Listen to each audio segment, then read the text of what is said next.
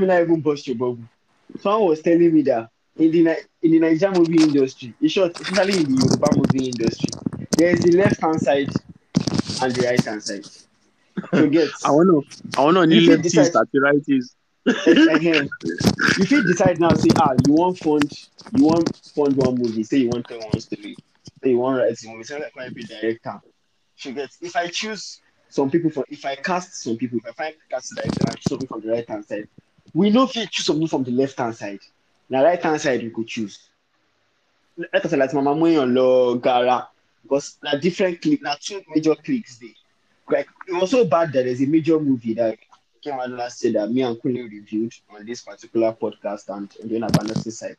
The person that played the lead because it was from a particular side that the director was from. Where one of the person that the director wanted to play the lead was on the left hand side or on the other side. So there was no way we could have casted it because if not, Ridiculous. voila go happen. So that's how crazy the Nigerian movie industry is, especially the Yoruba scene. But anyway, more on that later. Hello guys, welcome to the Unabanasi podcast. Another episode, another week. It's been it's been exciting so far, even though we don't have a full house here. Akin showed up on Monday. The rest of the crew, let me just slept off before even 10 o'clock on Monday. Only God knows what is happening to him these days, but we're glad that he's here. 30 And under 30. It's just 30 under 30 too. he's not 30 under 30. It's a serious problem if you are sleeping up before 10 o'clock because you are expert. Kule is also in the house. Itsu was absent on Monday, so it was just crazy, Sha. But the show was going as they said. So let's just dive right into it. Kule, it was an exciting weekend for Arsenal fans, especially the Akins of this world, because for all the talk about they'll soon follow, the Gunners continue to pull off the impossible, and one way or the other, they found the victory against one of the most informed teams in Europe so far, and it proved to be a very very important victory in their quest for their first title since 2004. Yeah, and just the one thing that they found the victory was like the victory was so convincing. Like it's it's not it's rare that you see a team dominate in a 3-2 win. Like it's supposed to be tight, but ultimately the third goal was coming. Like from the moment the Hag was like, oh, Fred, just come I in. was setting for it Anthony too, out. yeah. Okay, I'm settling for 2-2. And that's now we're like, yes, we are not. Like, okay, yes, we are that team now. Like teams fear us. The kind of things we do, and so like we are at home, we have momentum. Like that's not don't seem phased by whatever happens next. So which is solid credit to them. Like, and they have a 5 point lead now with a game in hand, and they place it in like 2 weeks.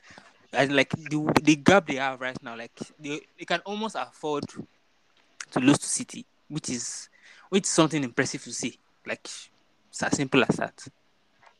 But there are people that will still tell you that on paper, even according to the bookies, the experts, the analysts, they will tell you that element they will continue to tell you that City are still the favorites. We've seen them do this before the 2019 season, and we expect them to also up Arsenal. Is it because City have a manager or they have the experience or the know-how? Because Arsenal simply don't have enough to hold them off. Yeah, I think initially from the beginning of the season, people were constantly saying that Arsenal lacked depth, yada yada yada. But they failed to realize that it gets to a point you reset your priorities, and obviously, I think everybody agrees that the English Premier League is more important than whatever it is they achieve in the Europa League. So I've always been one of the firm believers that Arsenal has what it takes this season to actually um, go far. I think initially I was saying they would make top three, but along the line, I just knew within me that okay, this might be their season. They have more points at this point of the season than the Invisibles had. So I think the league is theirs to lose, and there's something about this team is the confidence that they extrude, is the fact that they have that belief, even though they are still a young side. But you can't take it away from Arteta and his side that they've also been playing good football.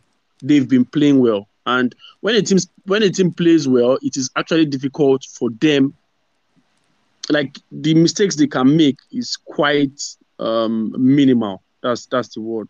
So I feel the league is just to lose. And considering the fact that Man City, we have to agree that Man City is also not at their best. So all those talk about it is Arsenal, they would always mess it up. I don't think it's a valid argument because Man City is also not at their best. There's rumor of disunity in their dressing room. We don't know how true that is yet. It's quite unconfirmed. And like I think the stars just aligned for this young Gunners team. Going to dive. We were supposed to dive deep into the Premier League and everything that happened over the weekend, but it's a Thursday and a lot of things that happened. At least we've seen the League Cup, the Carabao Cup semi-finals take place. Not just the Carabao Cup, like um, the since he has joined Manchester United for 100 million euros, around 85 million pounds or thereabouts. Initially, what I thought for Anthony was okay, he's left-footed, he's very well-footed. If you can contribute half of what Riyad Mahrez contributes for Man City, because I don't need to describe on this podcast, like I'm sure the both of you know what Mahrez offers City: assists, goals, very direct, and every other thing. If you can contribute half, not exactly what Mahrez does, but half, United have a player on their hands. Yes, and there are reports like, oh, a lot of journalists have come out and said Man United believe that the reason why they paid that money is not for the player that he is, but the player that he's going to be. But at what point do you start demanding that, okay, we know you're 22 and you have a lot of potential, but you need to start showing us some of that potential now because this one trick pony, all this one leg, no assists. Okay, if you don't score, you probably do not play well. Defenders are not even scared of him because they know that he lives and he dies by that left leg. At what point, do other teams go ahead and say, you know what? This like at what point do Man United start to demand that we really want more from Antony? No, I think considering one, we cannot neglect the fee that was paid for him. I think considering the fee that was paid to get the deal over the line, though there was a little bit of urgency and desperation in that deal, um, and the pressure that comes with playing for the club. There's no arguing that Man United is one of the biggest club, the only club in England to have won the treble. I know a little bit of bias might be in my assessment of him, but I think it would still come good, and it needs a little bit of adaptation. It needs a little bit of better decision making. It needs to get to the pace of the game because I feel I've watched him play before he even made the switch to Manchester United, and I know he is a very pacey player, and he just needs a little bit of redirection. That's just the way I see it, and I feel that in due time it will pay off. It's just the fact that the pressure is much, considering the fee, considering the hype that came with signing him. So I just feel that there's a lot of variables that need to be checked. And for me, I'm giving him the whole of this season, considering that the team might likely win a trophy and uh, there would be enough time to correct whatever lapses that is left in this team. So I'm just giving him this season, and I feel that one way or the other, his transfer fee is weighing much on him. And in due time, it will come good. Um, as the manager was speaking, Aki snorking like a thief in the night. Even it was good to have him here. And I'm sure we would love to we want to brag about the victory over us on Sunday, but I'll come back to him in a bit. Kule, I know that at least according to the reports, Ten Hag was the one that pressed Man United that oh Anthony, you need to get me Anthony, you need to get me Anthony, and it costs almost half the entire summer spending. So I know that Bright wants to give him time and it takes time to go to the Premier League. Yeah, everything, all that works, blah blah blah, and all these things. But at some point, you have to look at the player and be like, please give me something. Like, just give me something. Yeah, I think quite valid in terms of giving him time. And if the point is that United don't want to give him time, then it looks like this decision to sign him looks like a poor judgment from United, because Antony is 22. We've seen the kind of thing, the way Antony plays. When we were at Ajax, like there's a level of inconsistency to him. Like he doesn't. He's always on and off. Like when he's on, he's very on. When he's off, it doesn't really look like stuff is working. Obviously, you can definitely improve in terms of end product and being more direct, not just being flashy and holding up play. Like that part of his game whereby discipline and like it doesn't really seem like he's doing it yet. But again, he's young.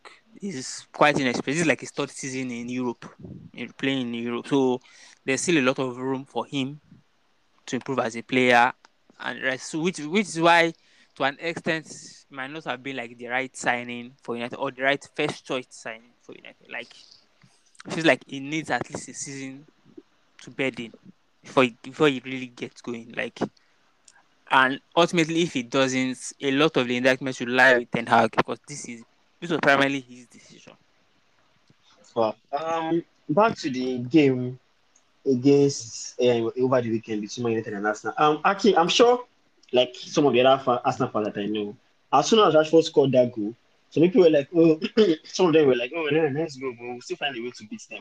Like, did you feel that way on Sunday? That regardless of what happens here, this one's will collect before they come off for Emirates.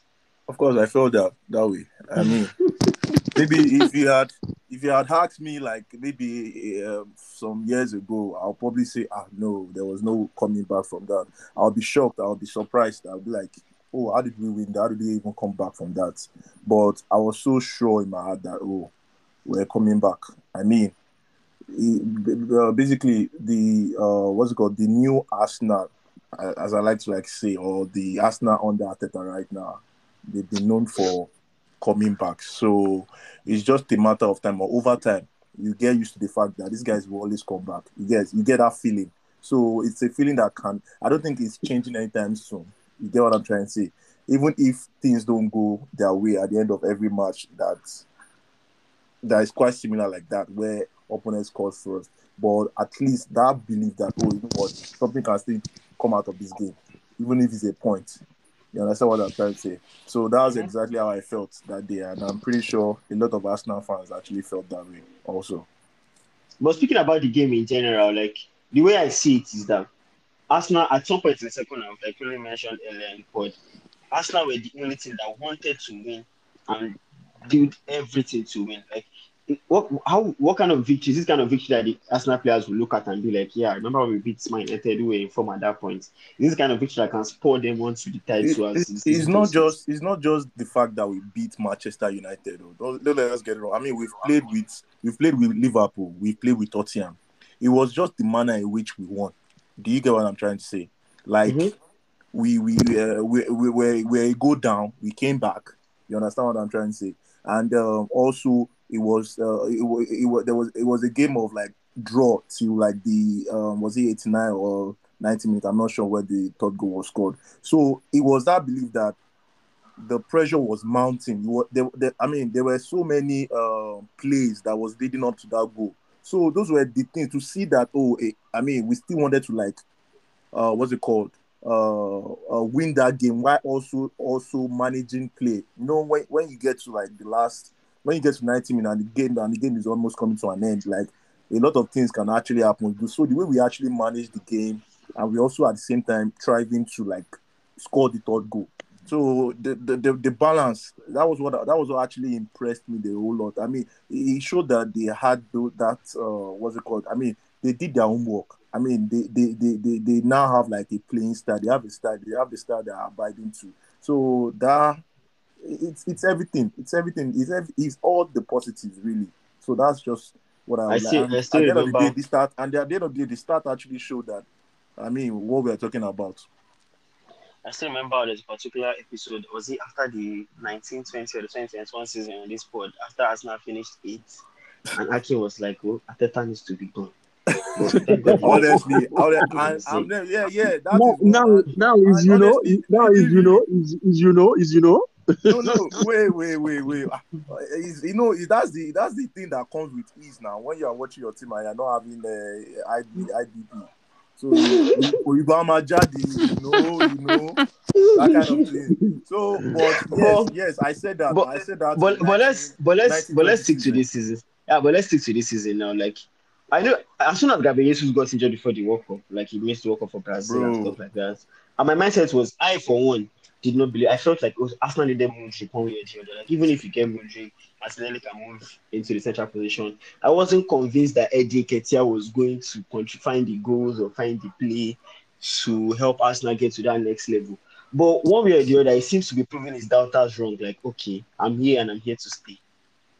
well, honestly, I mean, I doubted the guy. I won't lie. I doubted him I doubted him even more when they gave him a new The contract number 14. and they gave him a number 14. You understand? But I mean, and this is it right now. I've come to like realize that it's not as a fan. It's not everything we see. You understand what I'm saying? We are a fan for a reason.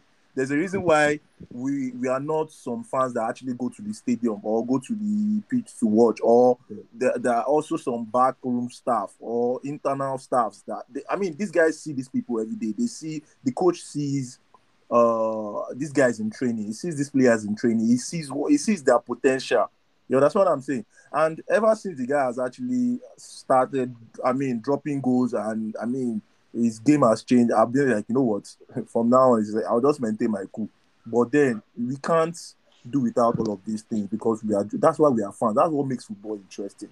I mean, when you say, "Oh, this player is not," you get angry because of emotions. But over time, the guy has actually proven us a lot of the fans wrong, and it has actually, in a way, proven.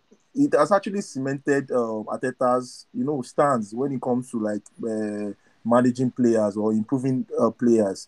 And honestly, I like every time you see new things or new stuff that this guy do on the pitch, and you're impressed. For me, I'm impressed. I always say, "Oh," I always remember the time I was always criticizing them, and I tell them, "Oh, sorry." Oh. And I also call some friends out, some fans out too on Twitter.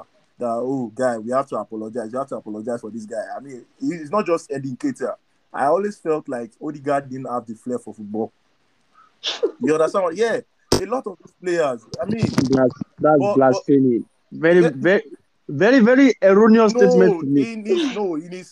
in during the loan days, that's what I felt. I felt he didn't have that. Like, how people, how you see, you might not be the most skillful player on the pitch or in anywhere, but you just have this flair, love that. Okay, Exactly. at least You see, that's I think that was the debate I had with if a friend who's an Arsenal fan too, because that time he used to argue with me for some reason that Smith Rowe better than Odegaard because Smith Rowe used to work hard or run faster. And I'm no, like, I yeah, want your Missy Mount. exactly. no, Like, that's the thing. No, really, really, honestly, like when in fact, I like the fact that you mentioned that Mason Mount. Like, you now realize that these guys were just the scam. Like, it's not really, it's not just about the work rate anymore. It's not no, let's forget hard work, see, hard I work, don't hard even, work. see. I even believe that when it comes to footballing, like okay, at least some of us to an extent on this podcast have played football at one level or the other. We play football, we involved in football. I know that I can coach MSC at some point in university, even though they were chopping beating or not. You go try the coach of it to pass me. Please, We were no, talking, we we've were heard you. You have talking to go left, in. right, and center. We try the coach of it to pass me. See, there's some positions that if you are playing 10, like that attacking midfield behind the striker and everything. I don't want you to be running up and down like a headless chicken. If I give you the ball, go and use it. There's a reason why people are behind you walking up and down like a Jackie. Use the ball and make better use of it. All this idea of this guy can play football more than this guy because he's always running at 90 miles per hour. See, What is he running for? yeah, I said, yeah. buttressing your point, Wale. I think one of the things that would have helped Arsenal was if they were able to make the Dani Ceballos deal permanent. Like, Arsenal would have been a beast. I can say it anywhere. And I was always hammering in that. You see this Ceballos and this Odegaard guy that you guys bought. You guys don't know what you just got on your hand. And and some of their fans they kept saying Mitro was better because he was running 1,000 meters senior ball. I was like, yeah, can we go on? I mean, TV No, like no, him, no, I no, no, won't no, do. no. You are right, though. You are right. In fact, what you just said was exactly the perception of all the Arsenal fans, and including myself. But after a while, I think it was in second season, I discovered that, you know what, there are some certain players that you play with to play that would in a way make you shine. They will you lift everyone, your game. They will yeah, even lift your game. you get what I'm trying to say. They would then people start seeing your game. Like if you play with certain players that are very, very, I mean, it was then I discovered that, you know, then you could see that people were ailing Lacazette because he held on to the ball. But really, looking at the Arsenal that I have now, Lacazette was, I don't know, it doesn't fit that standard at all. Really, it doesn't fit that play. And Please, they're enjoying him in Leon. Oh, please stop ó inciting. pẹ̀lẹ́, ó pẹ̀lẹ́, ó pẹ̀lẹ́, ó pẹ̀lẹ́, kọ́ máa enjoy Leon. Kúnlé pẹ̀lẹ́, iṣẹ́ ìgbádùn ẹ̀. Wọ́n gbádùn àdàbà. Wọ́n gbádùn Koroba. Akọ́ máa kàjíṣá. But really, see, this is the thing. Yeah, it depends on certain players that you play with, and I mean, if you play with some very nice player, iṣẹ́ ẹ̀ máa yọ. Like the same thing with Xhaka. Like this guy, Arsene Wenger was the first person that actually saw that Xhaka was like was a number 8, was a box-to-box player. But every coach that came after Arsene Wenger, excluding Arteta, that has realized that, oh, come, this guy is a box-to-box show. These guys were just using him as a DM, and the guy was not performing. And in the eyes of the fans, we felt like Xhaka was a waste. He didn't Time have has any. gone. There was a period that you guys were fighting. It was Xhaka versus Arsenal fans. As in Xhaka versus Arsenal fans. This is And I was like, do you guys even know the level of ballers that you guys have in your hand? No. Sorry for cutting you, Bright. See, out of all the players I've criticized, I think Xhaka is the only player I never criticized, because Arsene Wenger bought him, and the time that Arsene Wenger bought him, there was something I liked about the guy. The fact that he could actually throw diagonal pass from the comfort of wherever he was. You get what I'm trying to say? So I like that about him. But over time, after Arsene Wenger, the coaches that made use of him were just using him wrongly. And right now, he's giving a role that he's excelling perfectly in. So at times, it depends on the setup of the team and the caliber of players that a particular player that we hate plays with, and also the coach to see certain things. You know, we see things differently, and is the same with certain coaches too. So yeah, and fans also, because of that, we always looking forward to like the next games. Like, oh, okay, we don't care about things leading up to that, or probably what the coach has seen in training and stuff like that. And a lot of people actually, fans need to also set aside biases and really, really understand football positions and roles of players in a game, because that way you would be able to see, oh, this player is playing this player is able to do this, oh, he's delivering on what he's supposed to do, or you get. So yeah, I've been guilty, and I can say it perfectly. I can say it out now that yes, I've seen the light. Thank you. It's nice to see that it's all good times at the Emirates. Long may it continue. I don't this newfound hate for the Premier League. I don't understand it, because they are saying that Premier League is spending money. Like people from journalists, a few journalists in Syria are complaining. What's the Adriano Galliani, who is the new chief executive of Monza, is complaining. We've seen a few people in Spain complain that, we wanted to play Super League before. They said no. Premier League is already Super League. Look at what Bournemouth is spending, Nottingham Forest is spending. And my point here is, okay, the Premier League are not doing money laundry. They didn't collect money from JP Morgan. They are generating their income. People are coming in to invest in the league. TV rights is increasing. They are making the money, and they are sharing the TV rights. So at least 50% of the TV rights is shared equally. There's a lot of revenue to go around for the teams to spend and do well. So, and to now make matters worse, I saw a picture today of when Serie A was Serie A back in the 90s, and Serie A bought all the most expensive players in the world, and they were playing in the league. And even to this moment that we talk about the Premier League, Barcelona and Real Madrid still have a bigger pool than most of the teams in the Premier League. So where is this hate in Premier League coming from? Because since some people say, oh, UEFA needs to do something. Okay, UEFA needs to do something as per what? Like go to Premier League bank account and be like, hey, give me the money that's inside. Let's take it to Italy. Because it's not the Premier League that said corruption should be happening in Italy and they should be empty stadiums. It's not the Premier League that said there should be financial mismanagement in Spain and the other leagues should be going through their struggles. Because this is beginning to feel like hate to me. Yeah, to an extent. I don't even mind criticism of spending spending money because to an extent the money is a bit much.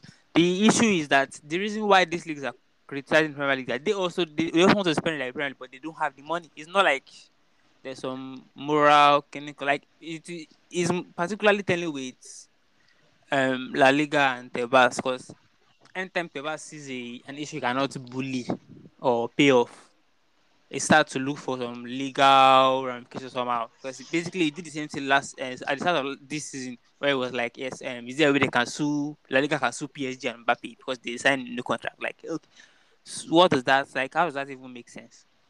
And as we've seen with Syria, you can tell, okay, yes, there's a difference between a league that knows how to generate and manage money and a league that does not. Because honestly, Syria has not recovered from the scandal of 2006, and they've been more scandals since then. Like you can tell with their stadium sittings and everything. Like half at about 40% of their stadiums are empty Mm-hmm. in their games. Like you can tell they are not making enough money. Unless you can in 2020 in French league signed a fraudulent deal with what's the name again? With the TV company that didn't pan out, so they basically ran into debt. You can tell yes, there's a lot of mismanagement here. Ultimately, the only league that can hold its own is the Bundesliga because you understand that he's not spending above his means. If he's not going to get extra revenue, he's not going to mind. So to an extent, yes, there's a valid reason for people to look at the Premier League and why they are the way But they're spending money. But it's okay, not from this even it's not from these leagues, these other leagues. okay, but even if you are looking at Premier League, which is spending money, what's the solution? Do you want to go and restrict their money making venture? Do you want to go and padlock their revenue and be like, oh, stop generating income and making the rest of us look bad? Uh, Ultimately, the only solution that can come for the that if you want to stop the Premier League from spending money is this kind of thing that will also affect those other top four leagues because Exactly. the only way this season makes sense is if the money is distributed to all those other leagues below the Dutch leagues, Portuguese league. It's not going to be them because La Liga and the rest also have a lot of money. They're just not wise with it. The way they've spent it has not made any sense. It's as simple as that. Element, we thought Juventus issue when they swapped Pjanic and Otto was the problem initially when this investigation started. But apparently, they've been doing it for a while. They inflate the value of players. They bring them in, they Emefiele swap. low run Juventus away too. They inflate the value of players. They bring them in, whether it's through swap deal or what have you. They come in and they're like, oh, this player is worth 80 million. And they put it in the books and worth 80 million. They've been doing it for a while and they've been investigated, but they haven't found guilty. But recently, a prosecutor decided, okay, I'm going to take this thing very serious. And they went to court and they found that, okay, this is crazy mismanagement. Juventus have been handed the 50 point reduction for those that don't know. But that's not even the worst part about it now because Juventus have decided they're going to appeal. There's also a criminal case that's going to come up in the month of March. Because as long as the Italian Federation is concerned, or the government is concerned, this is fraud of the first order. You guys have found a way to cook your books. There's people are like, oh, don't it's not illegal, they are just smart about it. Then someone reminded them and said, when Verona did this in 2021 season, they were deducted too many points and they got relegated. Why should the rules be any different for Juventus? Well, I guess that's what happens when you are running a club like an oligarch, or you are running a league like an oligarch. Uh, in the Spanish La Liga, they run it like a monarch, where two people just sit down on TV revenue, but they think they have the rights to complain about a league that runs their league like a real business. And I think we dedicated a whole episode on the misconduct, the the mismanagement, the misappropriation and direction of funds that happened in Juve, and it goes deep into the roots of this club. I would try not to say too much because Juve even tried to forge the books with their cryptocurrency dealing, something that is not forgeable, something that is They traceable, try something they that try is to forge they try to forge Italian learning license or to rep. Like they try to forge that one that okay yes he has learned Italian he can come and play for Juventus. Like like which kind of fraud is that? Like like they falsified the books to the extent whereby players had to inflate their wages. Like you will say, Yeah. okay, oh, most 120 less of me, but my sọ fún gbogbo ayé pé 300 less of me, so that like some very outrageous financial crimes that are criminal, like they're asinine in nature. So Killing Arsenal. eh? No, kì í Don't ṣe mind him, go on, Jerry. kì í ṣe òyìnbó tí mo sọ nìyẹn, brother. So like and if you look at it's kind of historical when you look at the way from their match fixing scandal, it just goes to show that there's something actually fundamentally wrong with the way they run things in Italy. I'm like respect to every Italian, but look at the way Agueli Even if you and don't say respect, even the takeover of AC Milan by the Elliott management is under investigation, and you're like wondering, okay, the entire league is rigged with corruption, and you are in just another league that it's unfair. They're treating us they are unfairly. spending money. Oga, ṣé wàá máa wo àpò mi ni? Wàá máa wo iye tí mo make? Like fine. Like it just goes to show. Like when I knew that okay, this shit was going to blow all over the roof was when Nedved, the whole board resigned. Mo ní ìkọ́tẹ́ ìpínlẹ̀ ipa ẹ̀ wà lórí ilẹ̀ ẹlẹ́dà lè parẹ́ náà. So it's almost inevitable that some people would actually have to go to jail. Like some people really need to go to jail because just slapping them with a 15-point penalty, they were not going to make the Champions League before. They were terrible on the pitch. So that is not punishment. That's not punishment enough when you ask me. Guys, in terms. I want to ask one question though. Sorry, maybe not go for answer concerning this issue. Actually, do you think like that is actually responsible for their performance recently? Do you think he played a role in their performance? All this internal what's it called that's been happening. I don't necessarily think so. At some point, they started to, even before this case went to court or before this jurisdiction. At some point, they started to win games. They went on this Allegri mode, and in typical Allegri mode, they were winning some games 1-0, 3-2, 1-0, 2-1, and they started to they found their way to win it. And they have great players. In terms of for instance, like the kind of players they got. Mm-hmm. Like I mean, and the fact that they were. They would need a high-profile player to be able to do what they did. Have you thought about it like that? You know that one of the things that we overlook for Juventus struggles is that Juventus have quality players, but if you spend an entire season or half of an entire season without players like Chiesa, Pogba, Benzema struggling to injuries on and off the field, and every other thing, like players like that, that you signed has also been injured. Dusan Vlahovic has been in and out of the team as well. You would have your struggles. Like you would definitely have your struggles at some point. So when these players start to come back into full fitness, you get better for it. So I don't necessarily think that was like the financial issues were the source of their problem. It's just that this financial issues where they manage this entire thing has limited them. We're wondering why Juventus could not sign some players in the summer. Like they were trying to sign Paredes that PSG were getting rid of. They went to pick Pogba on a free. They sold Matisse the lead and they signed Nicolas Imprema from Torino. Like they were selling some players. We were wondering, okay, why Juventus not going for it? Why are they not challenging Inter, AC, and Napoli for the title? Or why are they not challenging the big boys in Europe for the Champions League? I'm sure deep down, Agnelli and Nedved and could probably look at the books and they were like, this thing goes soon scatter. Let's start selling the best that we can sell and find a way to start bringing money back. If not, and apparently that even still didn't work, and they're still in the same troubles. But in terms of players that they have on the pitch, I still believe that they have better players than they are doing work. Okay.